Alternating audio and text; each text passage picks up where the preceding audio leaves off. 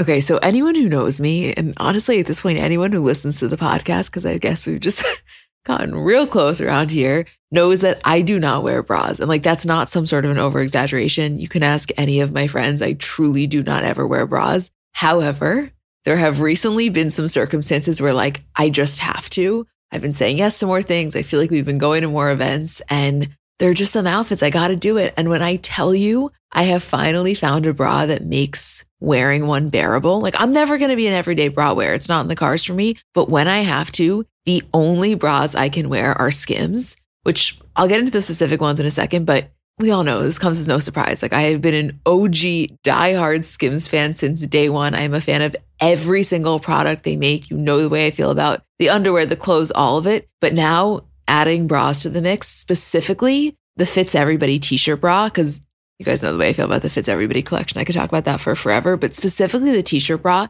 it's just so comfortable. I don't know, the straps don't dig into you. It's probably the only bra I've ever worn where when I get home, I'm not like dying to take it off, which I cannot express how massive of a feat that is for someone like me. It's just comfortable and it just does what it needs to do. And I am such a fan, which like no surprise, I love everything Skims makes, but here to confirm the bras are as good as you would think that they are. Shop Skims bras at skims.com, now available in 62 sizes, 30A through 46H. If you haven't yet, be sure to let them know we sent you. After you place your order, select podcast in the survey and select our show in the drop-down menu that follows. Hi guys, I'm Emma. And I'm Isabel. And welcome back to another episode of Comments by Bravo. Hey Iz. Hi Em. What a week for Jersey to be back on our screens. I'm so happy. I really missed them. It felt good. You know, like I hate that Montville house of Teresa Giudice more than anything I can even explain to you. But seeing her and her girls sit in that backyard, it just feels like I'm home. I gotta say, I'm really gonna miss it. I never thought I would feel that way, but I do. I feel it too. And honestly, I think that there's a small part of them that will miss it, even down to the angel wing doors. No, I think they definitely will miss it. There were so many memories made there, and it's just such an iconic part of Housewives history, truly. So we'll do Jersey, because that'll probably be, I would imagine, our shortest section, then Salt Lake City, then Summer House, yes? Yeah. This episode of Jersey was very much a first episode standard classic, setting us up for what the rest of the season will look like, and also just kind of getting feelers as to where everybody stands at the current moment. Yes. The other thing is obviously we're releasing this episode of Bravo earlier in the week than we typically do. And we're kind of doing a trial run. So please let us know what you guys think. But our thought process was when we typically release the episodes on a Friday, obviously we're doing that so that we can watch all the shows. Sunday, Salt Lake City, Monday, Summer House, Tuesday, Jersey, Wednesday, OC, and Thursday, Miami. But the thing is, at that point in the week, it's already been like 5 days since Salt Lake City, 4 days since Summer House. So what we're doing is, what if we test it where we release Bravo on Tuesday night or Wednesday night? So Salt Lake City, Summer House, and Jersey will be super fresh. And we'll just be discussing the previous week of Miami and OC on that day. So just a potential new day for at least right now while these are the shows on the air. We would love to see what you guys think about that. It's a lot to juggle. I mean, that's the thing with the Bravo release schedule. It just naturally is going to have to change as the different shows air on different days, you know? I know. And until you just said it, I really didn't realize that we have a whole stacked week every single day, a new show. It's crazy. I know. So anyway, let us know what you guys think in our DMs. We're obviously super flexible, but just testing this out. Okay. Shall we begin? Let's begin. Where would you like to start? Because there's a lot of different things happening. I want to say my top line thought, especially because it was kind of the opening scene with Teresa and her daughters, was I really feel now the shift from them being kids to now being adults that are involved in the storyline. And I feel like it's such a relatable thing that we all have where every family has some drama that the adults go through. And then there's one day or moment or pivotal time when you sort of turn the corner and your parents start letting you in or you start figuring out what's going on. And I feel like they have very much turned that corner and are now adults that have their own independent relationships with their uncle and with their dad and with their mom and with her boyfriend. And it's really great to see. And it honestly makes it so much more interesting. I feel like Teresa always talked to her daughters about a lot, but now that they actually can contribute to it, it adds so much more to this family dynamic that we've been watching since they were babies. I also think something that's happening with Gia is that since she now is very aware that Teresa is not going to be Joe Giudice's protector or defender, she almost feels a responsibility to step up to the plate. Not that she doesn't want to, and not that she actually isn't really upset, but I also think she feels like she's kind of stepped into that role now. Yeah, I think she's always felt that way. She's always had somewhat of like a maternal protective side of her. So this has really taken it up to the next level. I want to get into the Louis stuff because, listen, obviously there has been a little bit of a questionable element to Louis this entire time. However, I think that our collective sentiment has kind of been like, Teresa, you went through hell. You deserve happiness more than anyone. So, all right, he has a little bit of a cringe energy, but you know what? If you're happy, we're happy for you. That being said, like, why is everyone so concerned with something that he did that didn't impact them at all? And I get that that's the drama of the show, but like, it's one thing to gossip about it. It's another thing to feel like he or Teresa has a responsibility to explain it. Do you think I'm wrong? No, the whole idea of even Margaret, who I usually really agree with and think is very trustworthy, at the pool party saying, I think Louis needs to address it. And I'm like thinking in my head, how does she want him to, quote, address it? Does she want him to get on a pedestal in front of the pool and say, I'm here to address the video? I didn't understand how she was picturing it to go down and sort of what the explanation was, especially not knowing what conversation he and Teresa have already had in private. I get it. I think overall, all of this concern is all coming from a place of love and protection for Teresa. I think no matter how dirty or mean even it will get, I think it will get pretty bad with Margaret. All that is stemming and coming from the place of that they want Teresa to be protected, and she's gone through so much, and maybe they just don't think she's a good judge of character because of her past actions proving that she's not a good judge of character, and they all want to look out for her. But at the end of the day, it's almost like what we were saying about Paris and Carter. She is so happy, and it does seem like she is aware of these things, and it's just the Teresa way to want to pretend on the outside that everything is all butterflies and rainbows.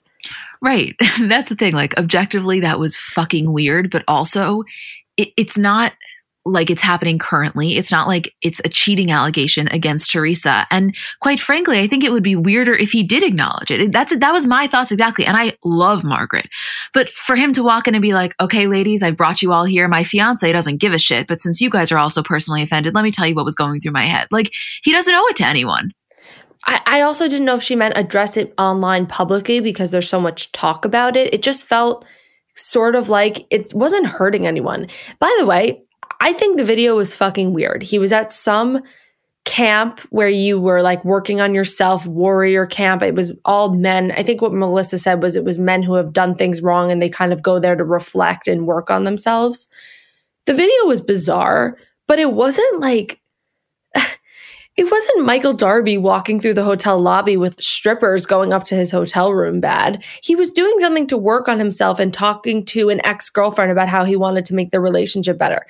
Is it a red flag that he probably cheated and the rumors of him being sort of a playboy or a sex addict maybe are true and it lends themselves to that? Perhaps. But I just don't think this is like the worst offense that anyone could ever do in all of time. Well, that's what I'm saying. We have actual video footage of Michael Darby sexually assaulting a production assistant, and somehow not everybody's up in arms over that. So yeah, I am on your page, even though I still think the whole thing's a little bit bizarre. It's all bizarre, but I don't think it's like he's not murdering somebody in clear sight here. You know, that's what they were making it seem like.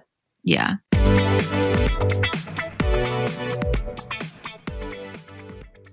So I know we're all kind of operating at a different skill level when it comes to makeup. Like, I have some friends who they do their makeup and it looks like they got it professionally done. I have others who know nothing about any products. And then I would say I'm somewhere in the middle. Like, by no means am I very skilled, but I think I can hold my own. And in terms of my everyday, I'm just doing mascara, lip gloss, and maybe a little bit of highlighter on my inner corner. So if I'm only using a few products, I need them to be excellent. And I've recently been very into the Thrive Causemetics mascara, which I'll tell you about in a second. But just in general, a note on the company. For every product purchased, Thrive Causemetics donates products and funds to help communities thrive, which I just love knowing that I'm buying from a company that does that. And in terms of their mascara, so it's the Liquid Lash Extensions mascara. You guys have seen that. It's the viral turquoise tube. I saw it all over social media before I ever started using it. And it's a unique formula that creates tubes around each eyelash to lengthen them. It's also super easy to remove, so it slides right off with warm water. It doesn't leave smudges. And the ingredients are really nourishing, so they support longer, stronger, and healthier looking lashes over time. It really just gets the job done. Like, you will see what I mean when you try it. Refresh your everyday look with Thrive Causemetics, luxury beauty that gives back. Right now, you can get an exclusive 10% off your first order at thrivecosmetics.com/CBC. That's Thrive Causemetics, CAUSEMETICS.com/CBC for 10% off your first order. Apartments.com believes a dishwasher does more than just clean plates. It turns your whole place into a time machine by turning the time you would have spent washing dishes into extra time for you. That could mean more time to read, more time to knit, or more time to contemplate the vastness of time itself. With Apartments.com, finding somewhere to live with an elusive dishwashing/time-expanding device is easy. And listen, we all have our non-negotiables in terms of what we really want when looking for an apartment. I know for me, natural light has always been really important. I just know myself, and I am a happier person when I have that natural light throughout the day. And I also told myself that in my next place, I will definitely have a washer and dryer because you just can't beat that convenience. And I know it can be hard to find, but when you find it, I think it is so worth it. Apartments.com hosts the most rental listings with over 1 million available units. And with comprehensive search tools and instant alerts, you never have to worry about missing out on the perfect place. To find whatever you're searching for and more, visit Apartments.com, the place to find a place.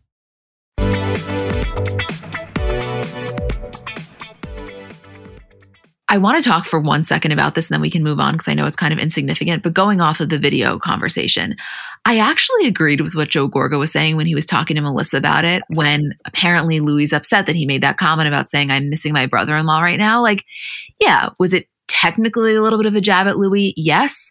But what was the alternative? Like leaning into the video, which was something they clearly don't want to talk about? I think it's just Joe Gorga is now in this mode where he wants to be a stand-up comedian. We can talk about that later. I don't think it's going to work out for him, but he wants to kind of do his whole shtick, and he's up there on stage. He's feeling himself. They're having this Jersey house husbands event, and he wants to be funny. And the question is thrown at him and how easily he could have said something so much worse. I think he said that kind of playfully. But as Melissa said, Louis seems, I guess, very sensitive, especially when it comes to Joe and his opinion on him, and maybe took it the wrong way. That's fine. But I agree, it could have been so much worse. And it was sort of his way of brushing it off and not getting into it and almost making light of the situation, which in the end just benefits Louis and Teresa. Also, we've watched Teresa for 12 seasons. We now understand how she operates very clearly, and she is nothing if not consistent. But it's so funny when Dolores kind of confronts her about that or just brings it to her attention and she responds in a way where everything is la-di-da. Like, how could anybody be surprised about that? You know, of course that's what she was going to say. Of course Teresa's not going to acknowledge something that could potentially be a little bit negative about her fiance.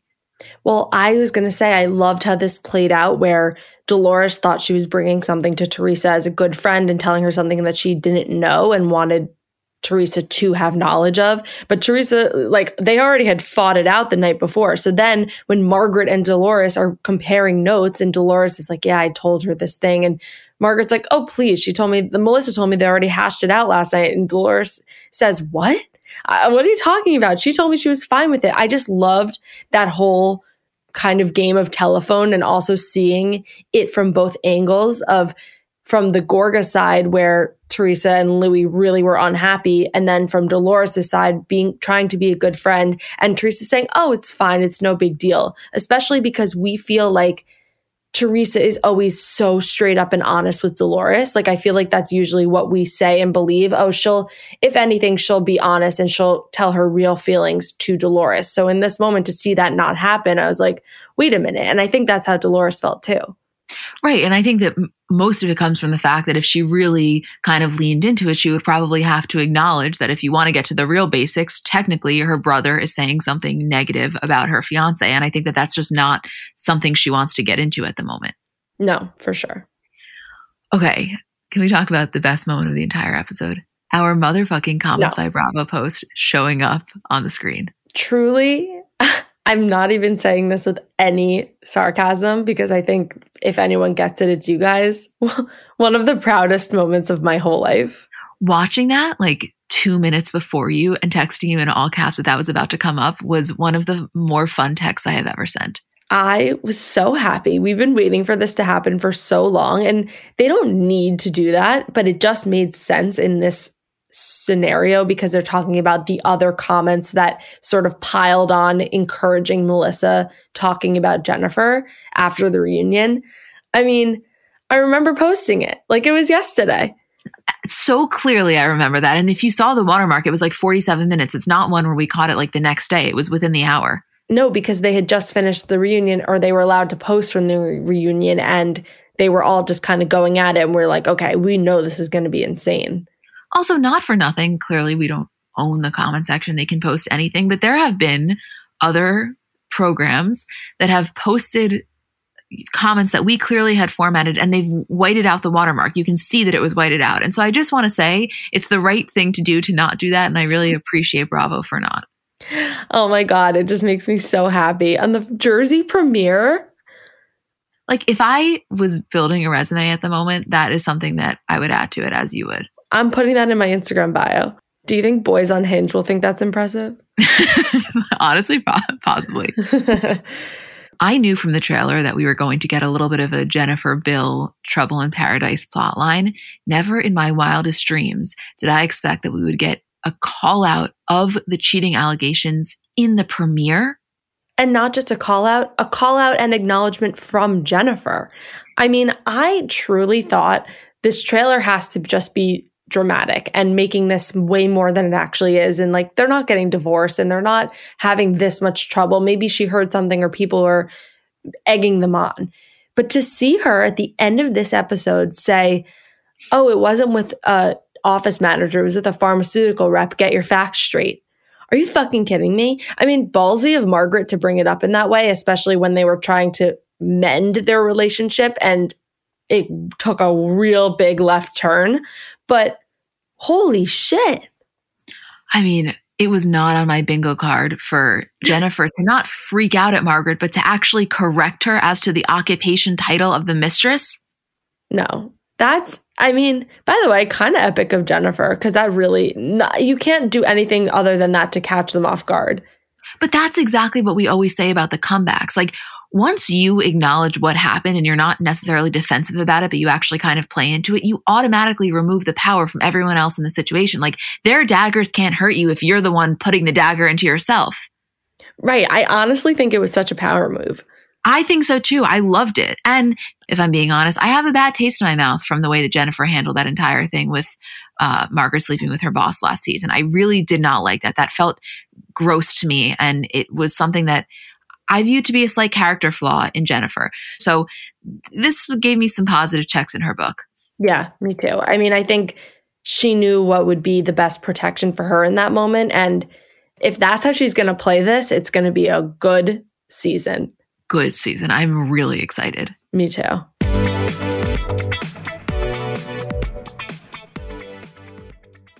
Let's talk about something near and dear to our hearts, our furry companions. Life is full of unexpected twists, just like the ones we love to uncover about our favorite celebs. But sometimes those twists involve our four-legged friends. Imagine navigating the unpredictable world of pet parenthood, where every day is a new adventure. Our partner, Spot Pet Insurance, wants to share a message to help make sure you're prepared for any unexpected curveballs, whether it's a sudden illness or an unplanned trip to the vet. Spot Pet Insurance can be your secret weapon against the unexpected. With Spot, you can get up to 90% cash back on eligible vet bills, helping you with those surprising expenses that seem to pop up when you least expect them.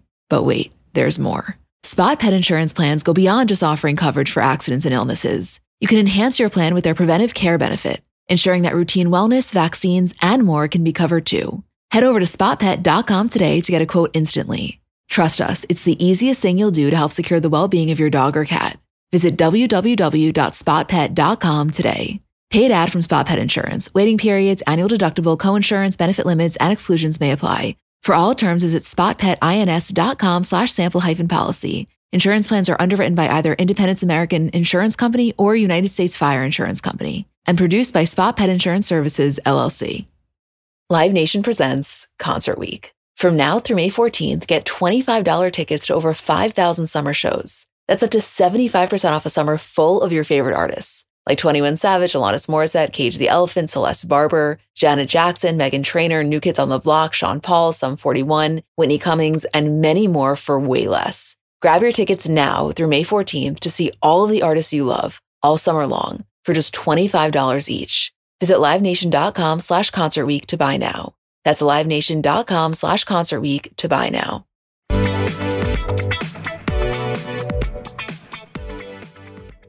I would like to start out the Salt Lake City section by reading a screenshot of an Instagram story from Sammy Fishbein, who's one of the founders of Betches, because to me, this is the most prominent question in my mind, and I really just welcome everyone's ideas on the subject.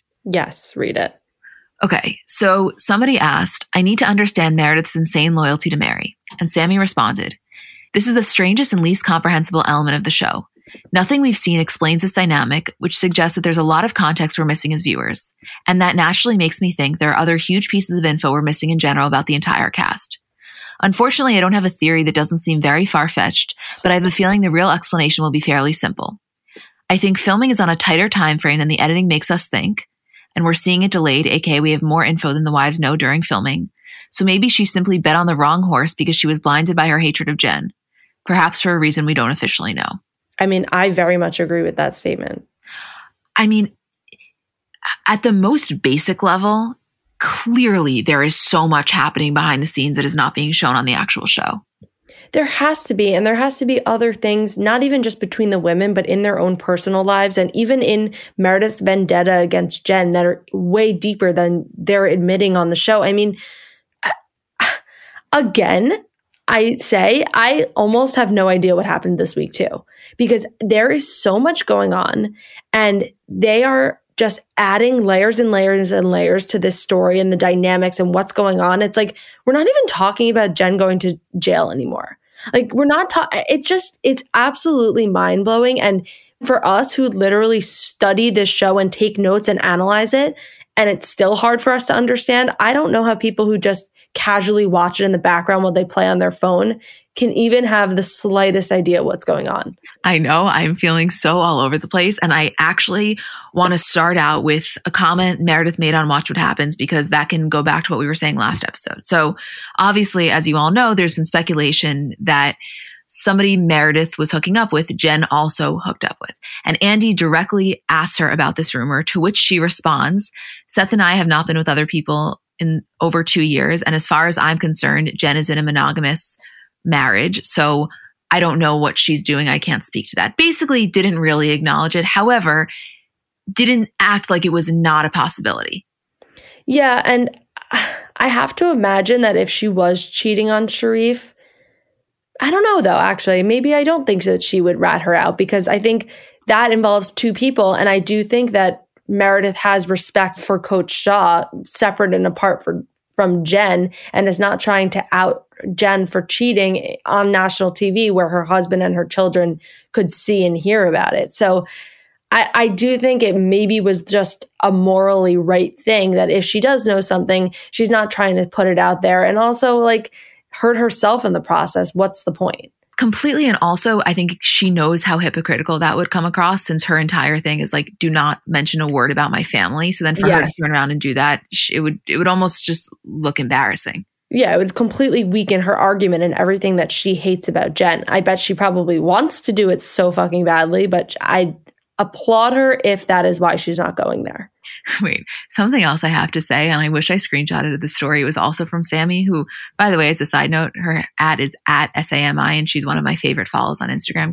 Another thing that somebody said about Salt Lake City was asking just like what the deal is with Whitney, how she's trying to kind of be an instigator. And Sammy's response was basically something to the effect of like, there's got to be a conversation with Whitney because she is down to be the shit stirrer. However, she gets her facts so jumbled that she always does it in like the least cohesive way. And I can't explain to you how much I agree with that. It's like when you're so close, you're almost there, but you're hitting at just the wrong thing. It's going to get a reaction, but it's not going to get a reaction to the stuff that we actually care about. Well, maybe that's why it ends up being so confusing for us as an audience, because think about it. When like Lindsay Hubbard on Summer House is coming in and stirring the pot, right?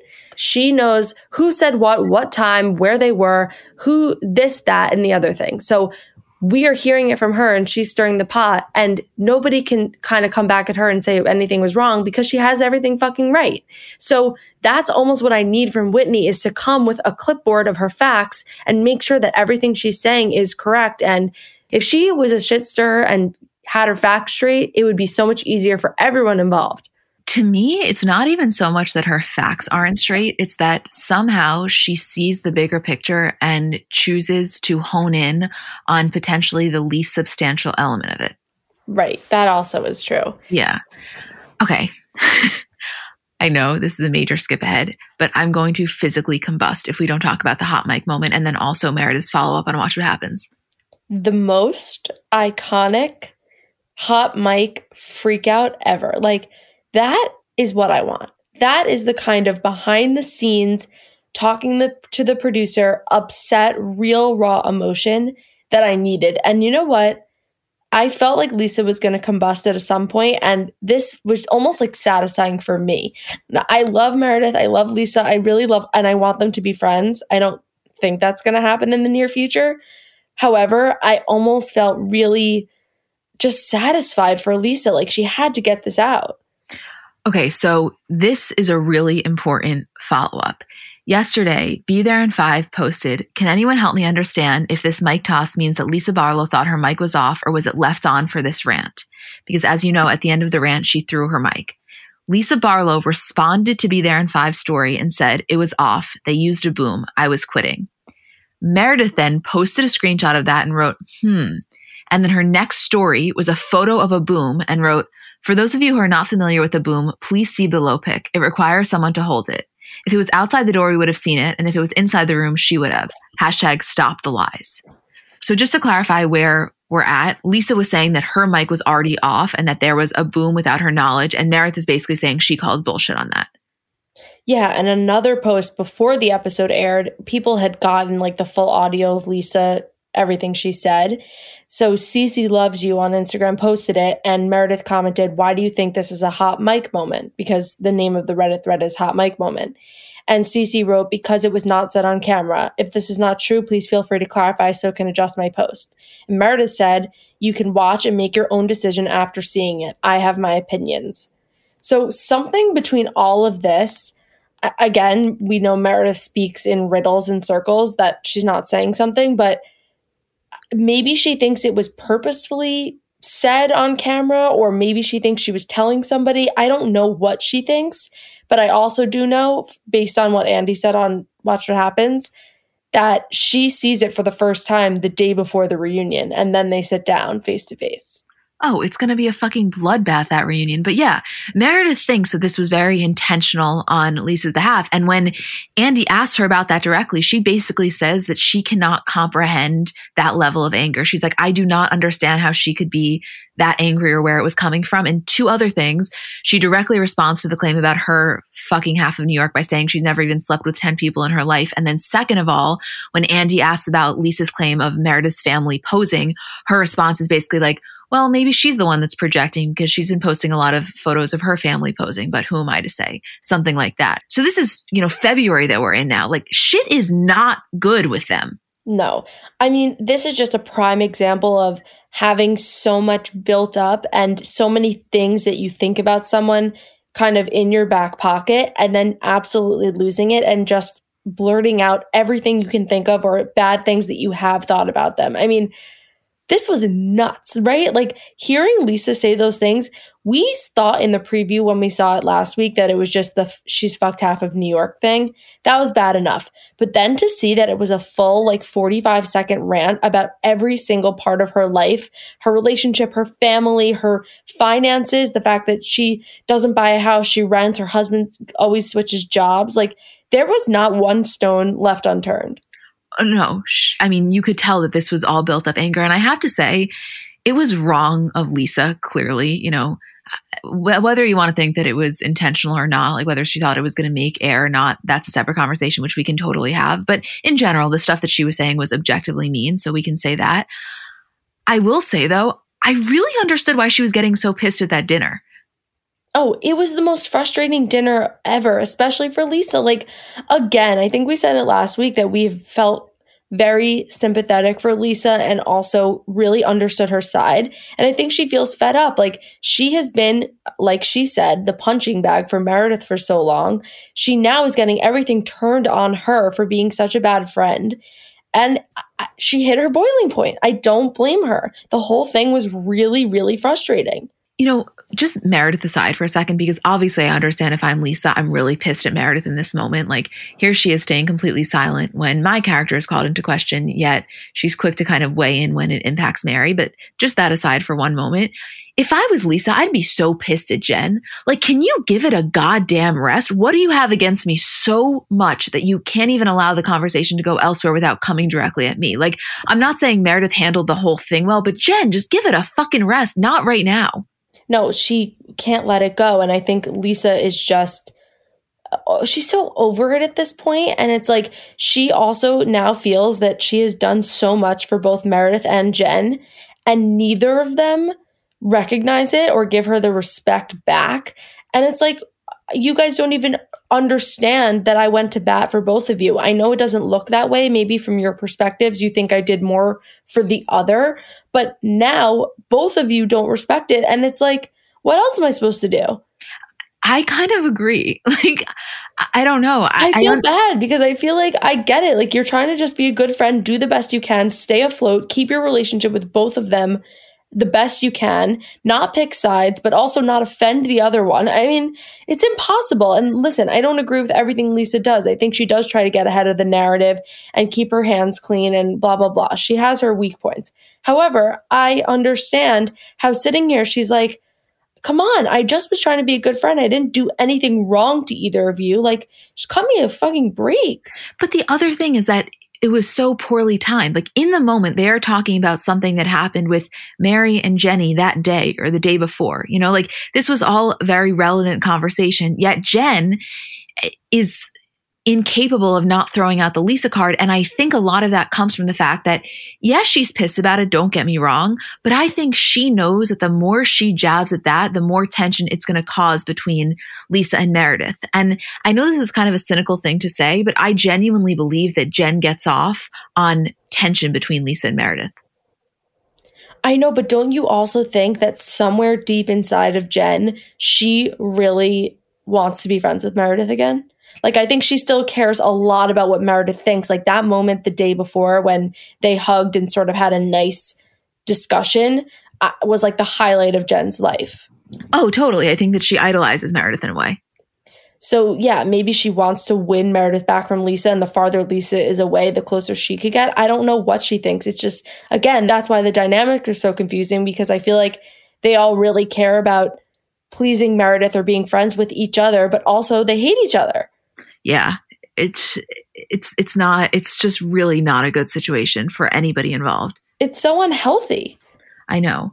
Let's shift gears for just 1 second to talk about the Mary and Jenny conversation, because, you know, the thing is, it's really hard to watch this now knowing what we know about Jenny, and I'm trying to watch it without having that knowledge. Yeah, it is hard because I think, let's say none of this ever came out about Jenny or wasn't existent about Jenny, and her character wasn't completely like, we know what it is, we would say we feel so bad for Jenny.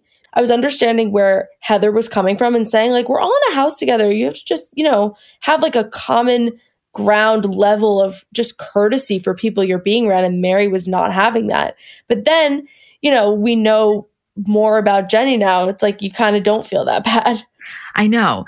And I have to say, there's a part of Mary that I don't know if respect is the wrong word, but I guess I'm just kind of in awe of, where it's like everyone else on some level is pretty fake. You can call that courteous, but whether you want to call it courteous, cordial, fake, whatever it is. And Mary is willing to just say exactly how she feels, which is basically, I find you a little bit annoying. I find you a little bit rude. I really don't want anything to do with you. So on some level, you got to respect that honesty. But what Heather was trying to say without actually saying it is like, we are on a show together, and saying that you just want nothing to do with this person and like putting them out of your life, it can't work when we're on a cast together. No, and also we're like a couple of women living in a house for the weekend. She felt bad for her friend Jenny, who was just being sort of picked on for no reason and not getting anything in return when she was just trying to slightly try with Mary. So, I mean, I get it, but also I'm obsessed with when Heather at dinner, Mary starts like saying, oh, you don't have a husband, when they're talking about who sent them on the trip. And Heather's like, I know that. You think I have a husband? And she says, who are you married to? Your step granddaddy? And Jen's like, I said this shit last year. I was not expecting that, because it went from 0 to 100, but I actually laughed out loud. Well, because that was such a below the belt comment from Mary. Not that, again, there's absolutely nothing wrong with not having a husband. However, Heather is very sensitive about that. Like, it is a trigger for her. And so to throw that out as a jab, it was just mean. It's so mean. It almost reminded me of when Larsa last week was like, oh, I don't judge you for having a kid out of wedlock. Yes. Like, what? Such Larsa wedlock energy. Yes. Larsa wedlock energy. No, but for real, it's like you just pulled that out of thin air. Yeah, I'm not that Nicole was insecure about it at all, but still, it's like, whoa, we do not talk about that. I divorced my husband, the father of my 3 children. I'm actively, dating and trying to get my life back together. And on top of it, I am here on a trip that supposedly, I mean, who knows the real deal, but that supposedly all of your husbands paid for and were nice enough to include me in, because I don't have a husband. I'm sure she was feeling that throughout the weekend. If, they're treating them to all of this, that's an uncomfortable situation. She's grateful and she loves them. And I think the husbands love her because she's just amazing and she's a good friend. But I was shocked when she said that. I was like, you can't just say that, Mary. Again, that goes back to what you said, just 0, 0, 0 filter. And Heather wasn't even attacking Mary in that moment. It sort of just got to that place. And then Heather's comeback was just, hilarious. Also, what a bizarre thing with, out of all things in Lisa's life, taking aim at her eating habits. I know. I think, again, it's just how her mind works, thinking that Lisa is so immature and was just saying you only eat junk food and almost calling her like a little girl. Yeah, but I really didn't like that. I mean, I know. It was almost more hurtful than if she had said anything else. Yeah. I'm saying that you raise your kids eating junk food. It was wrong. And it also was a little bit classist. You know what I mean? I know. Obviously, Lisa can afford to eat whatever she wants, but the sentiment behind it just felt off. I don't know. I mean, I know. And then almost pivoting and bringing her parenting into it. She was really hitting below the belt. I mean, right? Yeah, she really was. I understand just so deeply why Lisa got up from that table. Again, what she said about Meredith was fucked up. And I think that it probably did irreversible damage. But God, if I were her, I would have been like, we are literally not talking about me right now. No, I know. And I get why Lisa got up. I think everything had been mounting that whole weekend. It wasn't just this isolated incident. And it is interesting to hear her say, I was quitting, because I think at that moment she was just so fed up with the whole thing and realized it was ruining her relationship, or had already ruined her relationship with Meredith. And now was starting to call her character into question. And if we know anything about Lisa, she is really proud of herself and loves herself in a great way. So for this to just be the center plot line is, oh, everybody tear down Lisa and say what a bad friend she is. I get it. That's not what she signed up for. Yes. And also going back to the Whitney conversation for a second, just to give a specific example, at the end, when she's going back to Meredith about her dad's memorial, we've kind of moved on from that. Wait, yeah. Why? We moved on from that. Yeah, maybe there's questions about the weekend. Meredith posted a photo of her reservation at the Little Nell, which is the nicest hotel, but just to prove that she was there. I mean, look, whatever the circumstances are, maybe it was the day before, maybe it was the day after, maybe Lisa got it wrong. And when she was calling her from the bus when Jen got arrested, it wasn't the actual day of the memorial. At this point, it's so irrelevant. Meredith does not want you to bring it up. That, again, any mention of her father or her family is going to cause her to erupt the way that you already saw it happen. Why? Also, it came immediately after Meredith's apology for her blow up. It was almost like a social cue issue. Yeah, it was I feel all the other women at the table were oh God, Whitney, no, you missed it. The time has passed. Right. I really like her. Don't get me wrong. I want her to stay. I think love her. I love her. Yeah, but she fumbles the bag a little bit at times. Yeah, she does. And I think she has good intentions. while wanting to pot stir, which is like a hard balance, but it is there. Yeah. It just, it's like, oh, again.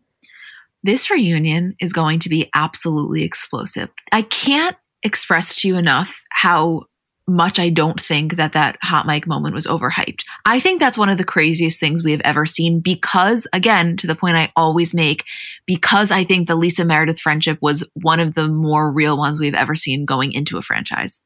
Yeah, I think it was more real, but I think also the way that they have fluffed it up on the show.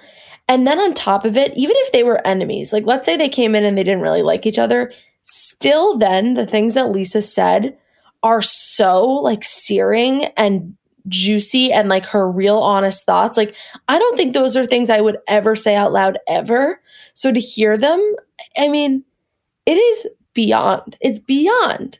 Well, also, by the way, like I said last night, you have been using the word beyond exponentially more since watching Paris in Love, and I love it because I'm doing the same thing. I know. I'm sorry. No, I've been doing the same thing. I like. So what? So we're using a little bit of Paris' lingo, like sue us.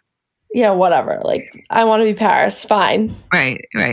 No, the other thing though is not that I believe Lisa at all. Like, you know, I don't think that Meredith is some giant whore. And if she was, who the fuck cares? But like, I don't believe, you know, necessarily what Lisa was saying. But because they were close and because they did have a history and their families were integrated, it naturally feels more intense because I think as the public, you view her with having a little bit more credibility than if like Jen was saying it about Mary. Right. I mean, even just the fact that we saw their families having Shabbat dinner together, regardless if that was like a weekly or monthly regular thing, they still were together and they still had a somewhat close relationship between the children and the husband and the kids. Yeah, exactly. I don't know. It's a lot. Yeah, you're right. This reunion is going to be a bloodbath. That's a good way to put it. I'm so excited as well. Same. Of course, I'm excited. Again, though, like, are we just skipping over the fact that Jen is literally like being investigated? Well, the only time we were even reminded of that was when Meredith questioned whether she should go to the dinner or not.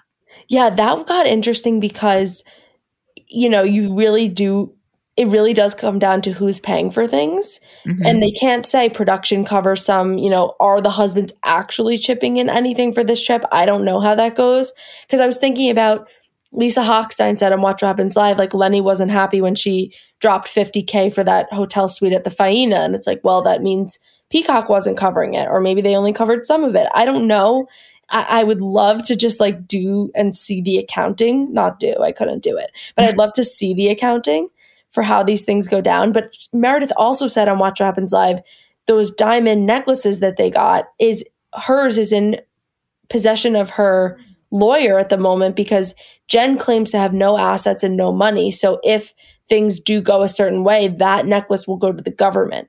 How crazy that all of a sudden the diamond snowflake necklace becomes like a piece of evidence. I mean, I remember that scene in the very beginning. I think it was the first episode of the season. We were saying, wow, it's so eerie to watch Jen Shah just dropping thousands of dollars on diamonds in the jewelry store. She's clearly close with the jeweler because she comes in and spends so much money and she can just get these gifts for her friends knowing what kind of money fraud was allegedly maybe going on. So now to see these necklaces finally be ready and we're on the other side of this and she's gifting them to the women at the table. I can't believe she did that, by the way. Like, here she is going through all of this and I don't know if she thinks it makes her seem innocent to have her glam there doing her makeup and her hair and throwing this party and giving the women diamonds. Like, are you not a little bit aware of how that comes across? Or does she just think that it makes her seem like she just is brushing off these allegations because they could never be true? Well, I was going to say, from her perspective, I get it. Like, technically, she is innocent until proven guilty. And so why should her lifestyle change in that way? So I can see it from her perspective. But for me, it's definitely not the best look, whether or not that's fair. No, definitely not. I mean, Is it a little dramatic for Meredith to hand over the gift to her lawyer? Maybe. Maybe it is the right thing to do. I don't know, but I don't know. It is. Just imagine. Yeah, but I mean, listen, this would be a real conversation if it was some Harry Winston piece or like, you know, this ridiculous iced out Van Cleef. A diamond snowflake necklace, it's not a make or break situation one way or another. Right. Like this isn't paying back the millions of dollars that she defrauded. Allegedly. Allegedly. Yeah. Okay. You want to go to Summer House? Yes, please.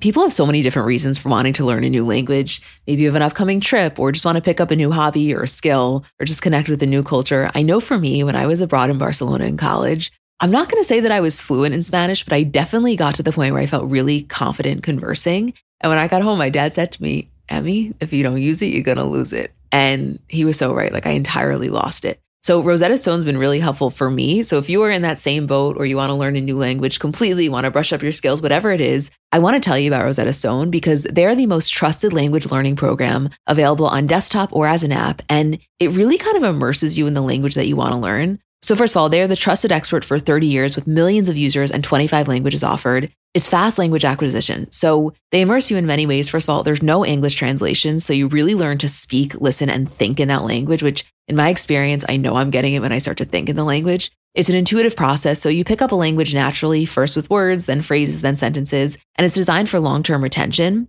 Also, in terms of speech recognition, they have a built-in true accent feature that gives you feedback on your pronunciation, and it's convenient. So desktop and app options with audio companion and the ability to download lessons offline. And it's an amazing value. You're getting lifetime access to all 25 language courses Rosetta Stone has to offer for 50% off, which is a steal. Don't put off learning that language. There's no better time than right now to get started. For a very limited time, Comments by Celebs listeners can get Rosetta Stone's lifetime membership for 50% off. Visit rosettastone.com/comments. That's 50% off unlimited access to 25 language courses for the rest of your life. Redeem your 50% off at rosettastone.com/comments today.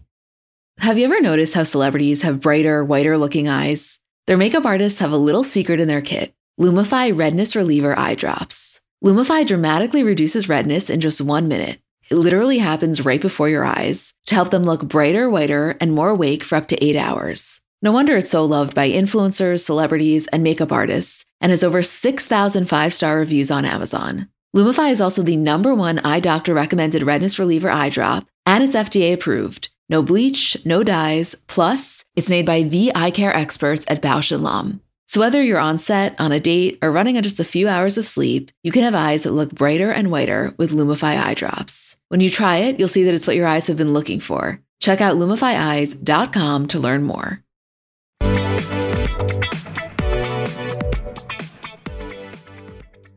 This was the Paige and Craig content we have been wanting for months. No, like it scratched every itch that I needed it to. And you want to know something? Obviously, we are thriving off of getting the beginning stages, but keep in mind, even once the summer is over, we're going to get the real stuff on Southern Charm. So it's not even like we have to mourn the absence of it once the season is over. Right. Like at this point, they've just been hooking up and they only went on one date. They'd only hung out in person a couple of times. So now that they're like in a full long distance boyfriend-girlfriend serious relationship, I mean, on Watch What Happens Live this week, Lindsay and Danielle both said pretty much like it's endgame, like he's the one. Yeah. And also, I mean, do you guys understand what's happening here? Like when you really simplify it, Lindsay is bringing up a potential love triangle to Paige about her now boyfriend hooking up with Kristen Cavallari as seen by a post on Deuxmoi.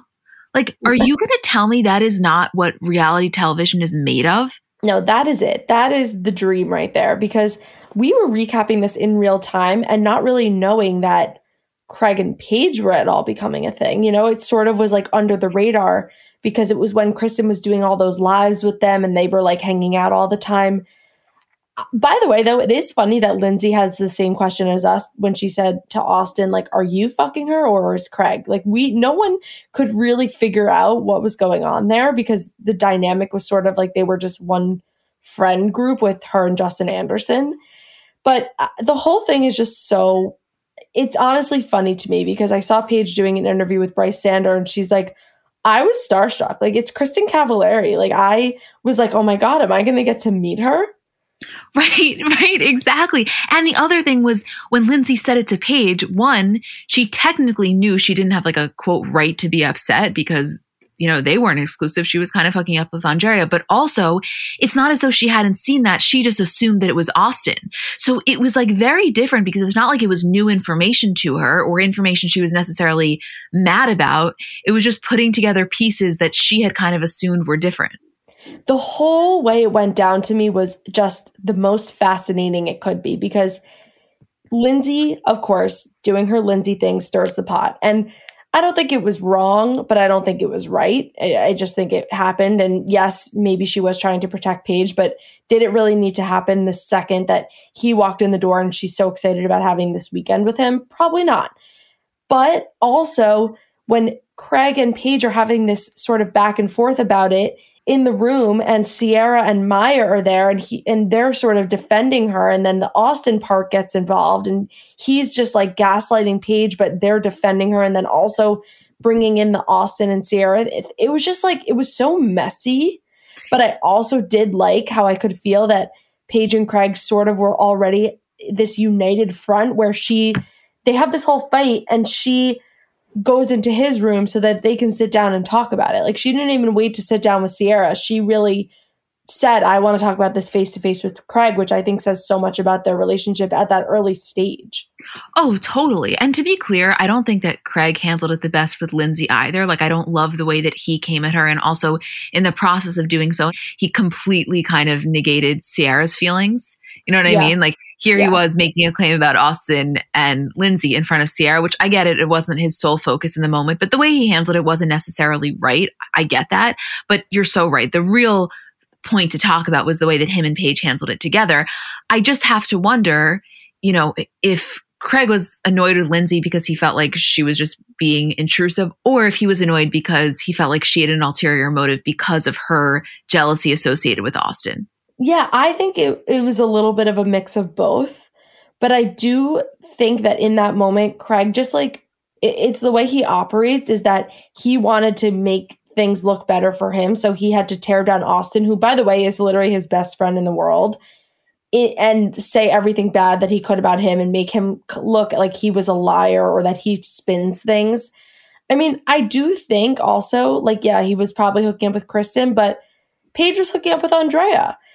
Or she was maybe thinking about hooking up with Andrea. And I think it was hurtful, but like they both kept saying, we're not exclusive. We're allowed to see other people. I think they wanted to become exclusive at that point, but it maybe felt too early.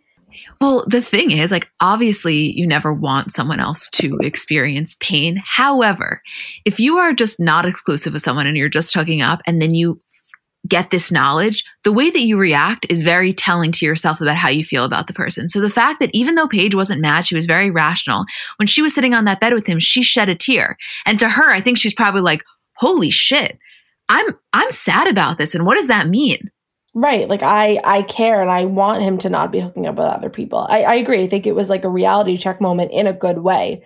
But watching this, knowing what we know happens, is so much easier than knowing if they didn't end up together, because it could have become a goddamn disaster. If they really do end up together, it's going to be so fun to tell their kids how this all started, and then for one day their kids to be able to watch them. Do you realize how crazy that is, though? Like, I even rewatching Atlanta right now, to literally see the moment that Kim lays eyes on Kroy for the first time. And now they have 6 kids together, and they're still together. They're married. They live, like, they're going to grow old together. It is absolutely insane. Like, they met, became friends doing this reality show, and this will outlive the show. Like, that is just so wild to me that this now will become like really their life. It's not part of TV anymore. Oh my God, I know. I mean, also much smaller scale, but Portia with Simon. Yeah. Like there's a lot of those moments. It's really wonderful. I mean, as much as reality television is a terrifying practice to me, I do envy the documentation that people have over these really transformative moments in their life. Right. Even watching them on Winter House together, where they barely interact, or we don't really see them interact, even though they both had crushes on each other. They were both sort of in these weird relationships. Like, that is going to be so funny to watch back and like have one day. It's just the whole thing. I love them. I can't stop watching them. The way that she lit up when he came. I loved the conversation with him and Andrea and how Craig was willing to say, like, honestly, I handled it sort of in a pussy way and I didn't want to hurt you. Just like, it was all great. And by the way, I actually had a lot of respect for the way that Andrea handled it. And I don't mean to, give praise for the bare minimum. I do think that was the mature adult way for them both to handle it. But realistically, when feelings are involved, sometimes people blow up. And I guess my point is, if that was Kyle, for example, it would not have gone down in that way. But it was such a level-headed, honest conversation that to me really felt like it had no ego or pride in it. Craig could have so easily said, I didn't know you anything. But his response was like, you know what, dude, you're kind of right. It was a pussy move and I'm sorry. Yeah, and I really like you. I want to still be friends. I shouldn't have just dodged you at all costs. I want to keep our relationship. But also it was mature of Andrea to almost take the L, because I think about what we had seen from him just the week before, where he's flirting with Paige. He wants to try and maybe make things happen again. He's definitely into her and says he feels so comfortable around her. And now he kind of has to look at Craig and say, you might just have to take this one. I could tell that her feelings are way stronger for you. And I'm not going to get in the way of that. And I wish you all the best. Yeah. And that is absolutely the appropriate way to handle it. And aside from the fact that it's a lot of respect for both Paige and Craig, it also shows a lot of self-respect. You have to be able to operate with the mindset where it's like, I deserve somebody who, given the choice of two people, is going to choose me. And if that's not you, that's totally fine. But let me go find that person. Yeah. I mean, he probably will be at their wedding. He totally would be at their wedding. And also, by the way, he'd look amazing in the tux, and I'm sure that he'll bring a beautiful date. Yeah, exactly. I want to talk about Kyle and Amanda at their apartment. Yeah, really interesting, like seeing them on their home turf. I think that obviously Kyle was under a lot of stress, and that's true. But as Amanda said, the two things can exist. Like, you can be really overstressed and maybe blow off some steam, but you also can still be respectful to me as your fiance and like keep me in the loop. So it's not really an excuse. Maybe it gives a little bit of understanding as to his behavior, but it's still off. But my takeaway from this scene was, this was a prime example of like, how are you going to wrong me and then I have to comfort you? What stood out to me weirdly the most was he kept saying, you guys, I went out and you guys all went back and it was only like 11 o'clock. And, there is a certain point in your life when the 2 a.m.s turn into 11 p.m.s. Like, that's okay. And it just was like he really much clings on to this old party lifestyle that it isn't really a reality for them anymore. Yeah. And I think that, part of what's happening for him is like he's subconsciously mourning that phase in his life. Right. And he posted an Instagram with her with photos from Watch Robin's Live. He said, proud of my wife. Not going to lie, the last couple of weeks have been tough. Watching yourself make stupid decisions on TV is worse than just reliving it because it's out there in the world for everyone to judge. Yes, that's what we signed up to do, but reality TV is hard enough. Doing it in an evolving relationship over 6 years is a totally different ballgame. Factor in my past, working together, startup stress, lawsuit, debt, supply chain chaos, oh my. A second TV show and trying to plan a wedding 3 years in the making over 5 venues and 4 dates amid COVID. I mean, these are not normal conditions. I'm so glad we made it because it was literally against all odds. I love this woman. She crushed it last week on Watch Robin's Live despite the inevitably tough questions from Andy. And I'm just relishing how lucky I am to have her. Love you, Amanda Petula. Again, by the way, nice post, but a lot of excuses. Right, a lot of excuses. I don't know. Whatever. If she forgives him, he can be forgiven. It doesn't benefit anybody to drag it out, but I don't think I would have necessarily been satisfied with that. But then again, I'm not married to the guy, so it doesn't matter. I do hope, though, that the fact that they are married, it is kind of a backwards mindset, but I hope that the stress of the wedding and also like this holding it over each other's heads of like, will we or won't we? Are we going to make it down the aisle? Are you going to call off the wedding and this be a whole drama? Not being a factor anymore, maybe will just lighten the mood a little bit. And it's not so much pressure. Like now they can sort of just be married.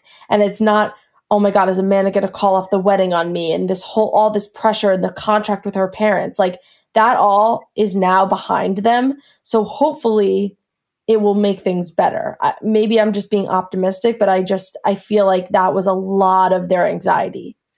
No, I agree with you. I'm not saying that's the healthiest mindset, but there's definitely something to be said for that. Like just in general, think about anything in your life when there is something that's kind of hanging over your head, it can sometimes escalate a situation. Obviously, though, the counterpoint to that is I don't know if a wedding should be viewed as like something hanging over your head.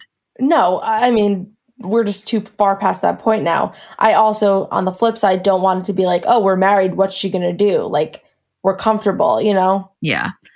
I didn't know about that $4.2 million loan, though. No, I mean, that's anxious. No, of course it's anxiety provoking. Although the one thing that I don't love that he does, and maybe he's not doing this and I'm just viewing it in this way, is I don't want to say he's condescending to her when they're talking about business, but he does act as though he has almost a different perspective than she does, which like, I don't know enough about the inner workings of their business to know whether that's true or not, but I sometimes find the way that he describes it to be slightly like condescending or infantilizing. Yeah, I think he just makes it very, very clear that he is the owner, CEO of the company and that she is not, and that her work is clearly less significant and she has way less pressures than he does. And he wants to make sure that not only she knows that, but we as viewers make it really clear, which, by the way, probably could be the truth. Like being the CEO, putting the money in your name and running the company is different than the graphics designer. This is not a normal situation where it's just someone that's hired. She is now your wife, so your problems are her problems, and you guys work at a company and own a company now together, basically. You can't do that. Exactly. Like your future is also going to be her future in a few short months. Yeah. Yeah. What else do you want to talk about? I don't know. I just love this episode. Robert surprising Danielle. Danielle on Watch What Happens Live for the first time with Lindsay was absolute magic. I'm really happy that this Robert Danielle scene happened. Like, I know last week you were the one being like, I don't even know why we're talking about this fight. Like, they are so endgame and this was such a minor little blip. And I agreed with you, but I also just so knew what she meant by that feeling of like wanting more time with him. So for him to make the effort, I just got so happy when I saw her face light up. Like, that is what she deserves. Yes. And it totally washed away everything of the last weekend and probably made her realize he loves me so much. When he has time, he wants it. Yeah, I'm just so glad that whole thing happened. The thing about Danielle is when she said to him, I felt like I was taking crazy pills last week. Really what she meant by that is like, in general, she approaches things very rationally. And so I think it's rare for her to get upset. So when she was getting upset, she knows herself well enough to know that that upset was warranted. And so like for him to acknowledge it and then to make it better, I think it just made her feel probably a lot more centered. Talk about trustworthy narrator. Danielle is high up on that list. We should make our ultimate list of trustworthy narrators. Oh my God, we should do it like a bracket. Yeah. That's really fun. Let's make that an asset. Okay. Wait, one last thing that I wanted to say is I'm glad that Austin didn't come this weekend because I think that it would have been a shit show with Lindsay and Sierra. Oh my God, it would have been a shit show. And I felt for Carl. I don't know. I think he's really trying to like feel it out with her and also knows that she has feelings for Austin. I mean, the whole conversation at the dinner table too is just awkward when they bring it up. Lindsay obviously brings it up in front of everybody about Craig and about Austin. It's just like, I don't know. I don't know what he really wants to do, but it is messy. Do you think that at this point in the show, Lindsay is feeling jealous over the budding Sierra Carl sexual tension? Or do you think that you don't think so? No. And based on what she said on Watch What Happens Live, it was like the end of the summer, Labor Day. Her and Carl had some like come to Jesus conversation where they both realized like we should try and make this work and that we really do have feelings for each other. And they didn't even hook up, I don't think, she said. So at this point, by the way, she was telling Carl, oh, I met this guy who's taking me to Mexico. No, wait, hold on. I want to clarify my question. I don't think any of it was conscious or her thinking that she had any like reason to do so. I am just wondering if somewhere below the surface, one of the reasons that she was feeling fed up with Sierra was because she had a hint of jealousy, like a twang. Yeah, maybe not jealousy, but maybe just like territorial over Carl. Mm-hmm. And because she doesn't necessarily love Sierra, like I just don't think she's her favorite person. I don't think they mesh. She was almost like trying to make it not happen or just wasn't having the best feeling about it. Not so much in a way that she wanted to be with Carl at all at that point, but more like, Carl is mine. We've been through so much together. I'm his best friend and I want the best for him. Mm-hmm. Completely. Yeah. I just love this show. I mean, I don't know what to say. It's my favorite show.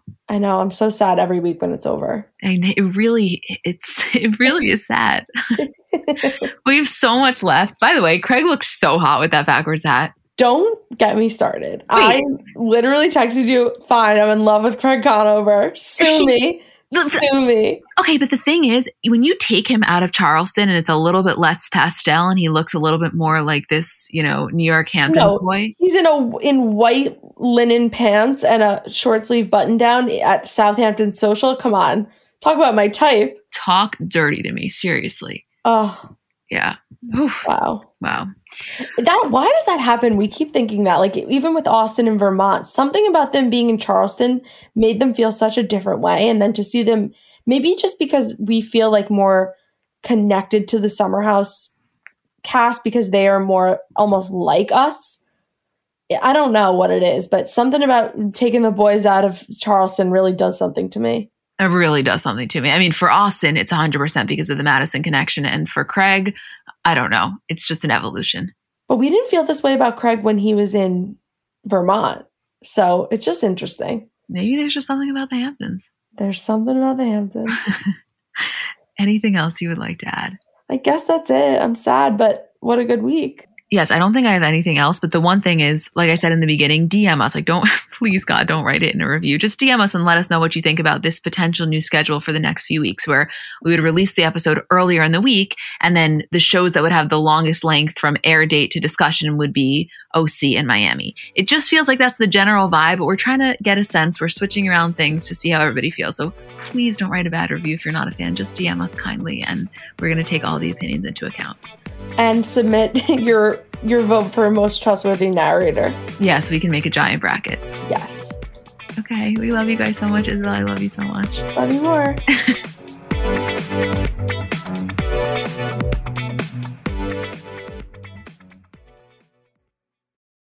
So I'm a big fan of transparency across all aspects of life. Like, generally speaking, there's pretty much nothing I wouldn't rather be told straight up. But specifically when I'm buying something or paying for a service, I just want to know what I'm getting myself into. And oftentimes there can be so much nonsense or so much yada yada. For example, sneaky terms hidden in the fine print of contracts, or bills that randomly go up without properly alerting you, or budget airlines with cheap fares but then exorbitant fees to make up for it elsewhere. And we just should not need to be dealing with this type of yada yada in our lives. And yes, you could read every single word of every single contract, and that's one way of avoiding it. Or you can go with a trusted brand like Metro by T-Mobile that helps you to get ahead and not pull you back. That's right. You don't take yada yada from life, so don't take yada yada from your wireless provider. Metro by T-Mobile has no contracts, no credit checks, no surprises, and nada yada yada, which honestly gives so much peace of mind. Like, you shouldn't have to compromise for an okay option with sacrifices when you really deserve that full transparency. Stop by one of over 6,000 Metro stores nationwide.